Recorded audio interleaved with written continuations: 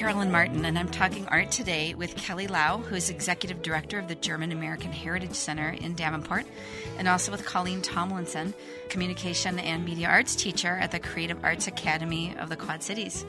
Welcome, Kelly and Colleen. Thank you very much. Thank you. We're going to talk today about the collaboration that has resulted in the creation of the giant Advent calendar that's displayed in the windows of the German American Heritage Center. The German American Heritage Center is located at 712 West 2nd Street in Davenport. It's at the base of the Centennial Bridge. The Advent calendar is now in its third year. And Kelly, what was the inspiration behind turning your building and its beautiful ornate windows into a giant Advent calendar? We actually drew our inspiration from a city hall that's located in Germany, and each year they take their 24 windows and start putting different images and kind of lighting them up for the season. So we just thought that was a very beautiful idea, and we happen to have over 24 windows, so we thought it might be possible to use our facade in that way. You have numerous windows. You're using 12 of them for the Advent calendar, correct? Oh, yes. So our south facade faces the Centennial Bridge and towards the river, and we go across the top floor of our building, which is the 4th floor, to count down to the 12th, and then we go down to the 2nd floor and finish off our calendar, counting down to Christmas Eve, which is actually a traditional German Advent calendar, goes to Christmas Eve or the 24th. And usually American Advent calendars will go to the 25th. Mm-hmm. So this is really perfect for you, given the fact that you are showcasing all things German at your center. What's the history of the Advent calendars? There is a gentleman in Germany who started creating these Advent calendars, mostly out of paper and cardboard, and you'd open a window and see a beautiful design behind each number. And later on, it kind of morphed into different ideas of putting chocolate or candy behind the little doors, or even now today you can get an Advent calendar where you open it up and find a little thing of wine or socks or anything you can think of. And actually we were talking about during World War II, there was paper shortage, and so they weren't able to make the Advent calendars. So there has been kind of a ebb and flow of the availability. Mm-hmm. And then I had read, too, that you're correct, during World War II, because of this shortage of materials, they weren't able to make them. But then in the U.S., President Eisenhower really was responsible for causing a resurgence in the popularity of the Advent calendars. Oh, yes. There's actually images of him and his family enjoying an Advent calendar, and kind of sparking interest among everyone who was following the first family and their Christmas traditions. Yeah. What I love about this project is the collaboration with the Creative Arts Academy. And Colleen, you are instructor of the students who have performed the artwork. Yes, we had our 7th grade students do the project, collaborating with the German American Heritage Center, and each student was able to pick out their design. Each student did 3 designs. We had 10 students in this class. They used Adobe Illustrator to do their vector-based imagery, and it was really interesting because they had this opportunity to put themselves in the position of a graphic designer and really see what it's like to work in this field, creating their artwork for basically a customer, which was like our German American Heritage Center. And they had design parameters, the sizes, and things like that to think about. I didn't know much about the Creative Arts Academy until we were talking. Tell us a little bit about that, because it's an amazing program that the Davenport schools has to offer. It's wonderful. Yeah, we're on our 4th year here. We start in 6th grade, and they're in the academy. We have Sudlow that we partner with, but you can also do open enrollment, but it's through Sudlow and Central High School as well. What are the different areas of study within the academy? So we have music, theater, visual arts, and communication and media arts. All within that. So these students are within what portion of that? They're in communication and media arts, these 7th graders. It sounds like it's a really unique way to encourage our students who are artistic-based to continue their study and hopefully transition later on in life to employment within the arts. Absolutely. And a phenomenal experience, just as me as being a teacher here, is the collaborations that we have with these community organizations, because education doesn't just exist, in a vacuum in this one school. And these are wonderful opportunities for the kids to get out in the community, to have their art case showcased in the community, and really make believers out of them that, they can do this stuff, and they just really need the opportunities. I think that career-based program in arts is really interesting. And there are many ways really that for the students working on this project, it did help prepare them for an ultimate career in the arts. Yeah, and they also got a chance to visit Edwards Creative, and they do graphics design, and they wrap cars with advertisements, and they have a really awesome, incredible showroom, and they met the graphic designer on staff there. So they really got to see how this industry works. Yeah. And, I think the more opportunities they have to experience areas in the communication and media arts, the better prepared they're going to be to really decide what they want to do as they grow up.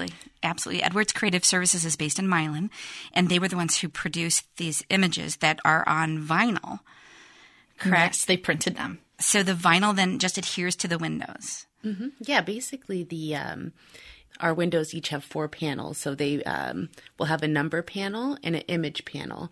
And we kind of just peel off a backing and swipe it onto the window, and it stays up until we take it down. That's so clever. And then you have these lights that backlight them so that at night you can drive by and see the advent calendar in the windows? Oh, yes. So you actually can see the images very well in the daytime. So that's why I actually go in at 4 p.m. and install a new image and number each day. So you can't get a spoiler of all the different images that are going to be appearing throughout the month. And but at night, we do have basically a light that kind of shines from behind the image in our 4th floor and 2nd floor spaces. So it really just kind of glows and creates a beautiful projection kind of the image out to the cars or people walking by or whoever looks up and sees the beautiful designs in the windows. Yeah. Describe how the collaboration between the two of you began. How did that come about? So I had kind of mentioned about the inspiration from that town hall in Germany, and we knew we had the windows and we had the desire to create this advent calendar, but we had no idea how to execute it. We thought about painting the windows. We thought about hanging things outside of the windows and installing lights on the outside of the building that shone on paintings. And we just went through all sorts of different ideas trying to figure out how to execute this project. We thought about doing a call for artists, but then we didn't know what to do with them once we asked them. So we actually went and spoke with Kathy Edwards and told her our idea. And they just, as a graphic designer, they took our kind of basic idea and figured out how to make it happen, how to make it realized. So once we were able to do that, the Creative Arts Academy had just started, and they were just down the street from us over at the Davenport Public Library, and we knew they had a graphic design class, and basically it kind of just between conversations worked out that we were going to use the 7th grade students. And at first we were kind of like, oh, can 7th graders do this? Is this going to be okay? And then they, of course, blew us out of the water. They are very skilled and creative and imaginative. So we were just so pleased and knew that this had to be a tradition. We had to do this every year. Beautiful. And you should never underestimate a 7th grader. Oh, exactly. Correct? Exactly. What specific parameters do you give to the students? I come down and I visit the class, and I kind of tell them a little bit about the history of Advent calendars and show them different examples of, you can make an Advent calendar out of a shoebox, or you can make one out of a tree, anything you could think of. So then I say, well, we want to, make one out of our building. And we talk about the need for the images to be seen from afar.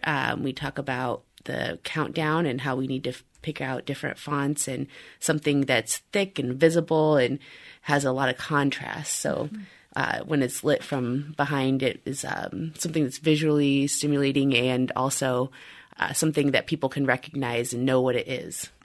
Colleen, What are your thoughts on that? Yeah, so I mean, this big idea was making connections with other people too, and so they asked, we asked them, how can you connect with a large audience? How can you communicate also a variety of winter celebrations? So it doesn't just have to be directly related to Christmas. So some students did things like hot chocolate or things like that. Oh, yes. We have a giant cookie with a Santa hat that I really love. It's a chocolate chip cookie that's wearing a Santa hat. Also, there is a ugly Christmas sweater. So that one's really fun, too. That's really great. They really have to make sure that whatever they're choosing, it's going to be seen from a faraway distance, because people will look when they're on the bridge or they're down on the street. So that's kind of another thing they have to think about. Mm-hmm. And that does change the design. So Absolutely. There are design aspects that are really created or carved out by that restriction, by the fact that there are large windows, but they have to be seen from a distance. And they're really long and narrow, too. So they have to think of what image can I put in that design. We had a student who created bells, and they were floating in the middle, and there was all this negative space on the top and the bottom. So, in order to kind of fill that composition and make it really interesting, he duplicated some of his imagery to fill the space appropriately. Some of the pictures are really fun. Tell us about the turtle dove. Yes. That was one of my favorites. We had a student who kind of played on the, why is a turtle dove called a turtle dove? And she kind of took it in a literal sense. And she created, this hybrid turtle, half dove imagery. Mm-hmm. So they really took creative license with these pieces. They picked them out. I wanted them to choose things that they were interested in. Uh-huh. How is this funded? We actually have received funding from the Consul General of the Federal Republic of Germany in Chicago, and they really like to promote things that speak to different communities about German traditions or culture. So this project was really right up their alley, and they look forward to sponsoring it and helping us cover our printing costs. That's the main expense in this whole project, is actually having the objects printed or the images printed, and Edwards Creative donates some of their time and resources to this project as well. Mm-hmm. So it's very, very fun. The students get to see their artwork on a building out in front of everyone in the public, and they can take family by, and basically between the cars passing on the Centennial Bridge, there's maybe about 15,000 viewers of this project each day. That's a lot. Mm-hmm. That's a lot. At least I know when my kids were involved in the arts, they would just bring something home, and it really wasn't anything that was viewed by the public. If they entered a contest or something, it was very limited viewing. But 15,000 people a day coming over the bridge, all those people get to look up and see these windows. So, and last year, actually, our press releases and all of our media related to this project got picked up at Des Moines Register and actually appeared in German Life magazine. Fantastic. So it really, really spread. It's pretty exciting. Fantastic. That's really great. How long will it be up? So we're actually keeping it up through January 7th, which is our community open house. So we invite the whole community into the building and to enjoy our exhibits, and one of which was also created by 7th graders in the Creative Arts Academy, and that's called Toys Through Time. And the whole entire 7th grade class, which is about 50 students, put together a real exhibit. They actually researched, designed, and installed this exhibit. So that'll be up. That's the last day for our Toys for Time exhibit. It'll be the last day for the giant advent calendar, but we'll have a play, we'll have some cookies and punch and all sorts of goodies for everyone to stop down to the German Heritage Center and enjoy.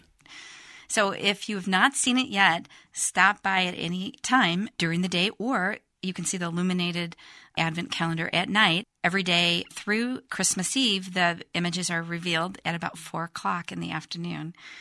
Congratulations to the 7th grade students at the Creative Arts Academy in Davenport for working on the project. Kelly Lau from the German American Heritage Center and Colleen Tomlinson from the Creative Arts Academy in Davenport. Thanks for coming by today. My pleasure. Thank you. This has been Carolyn Martin, talking art in the Quad Cities for WVIK.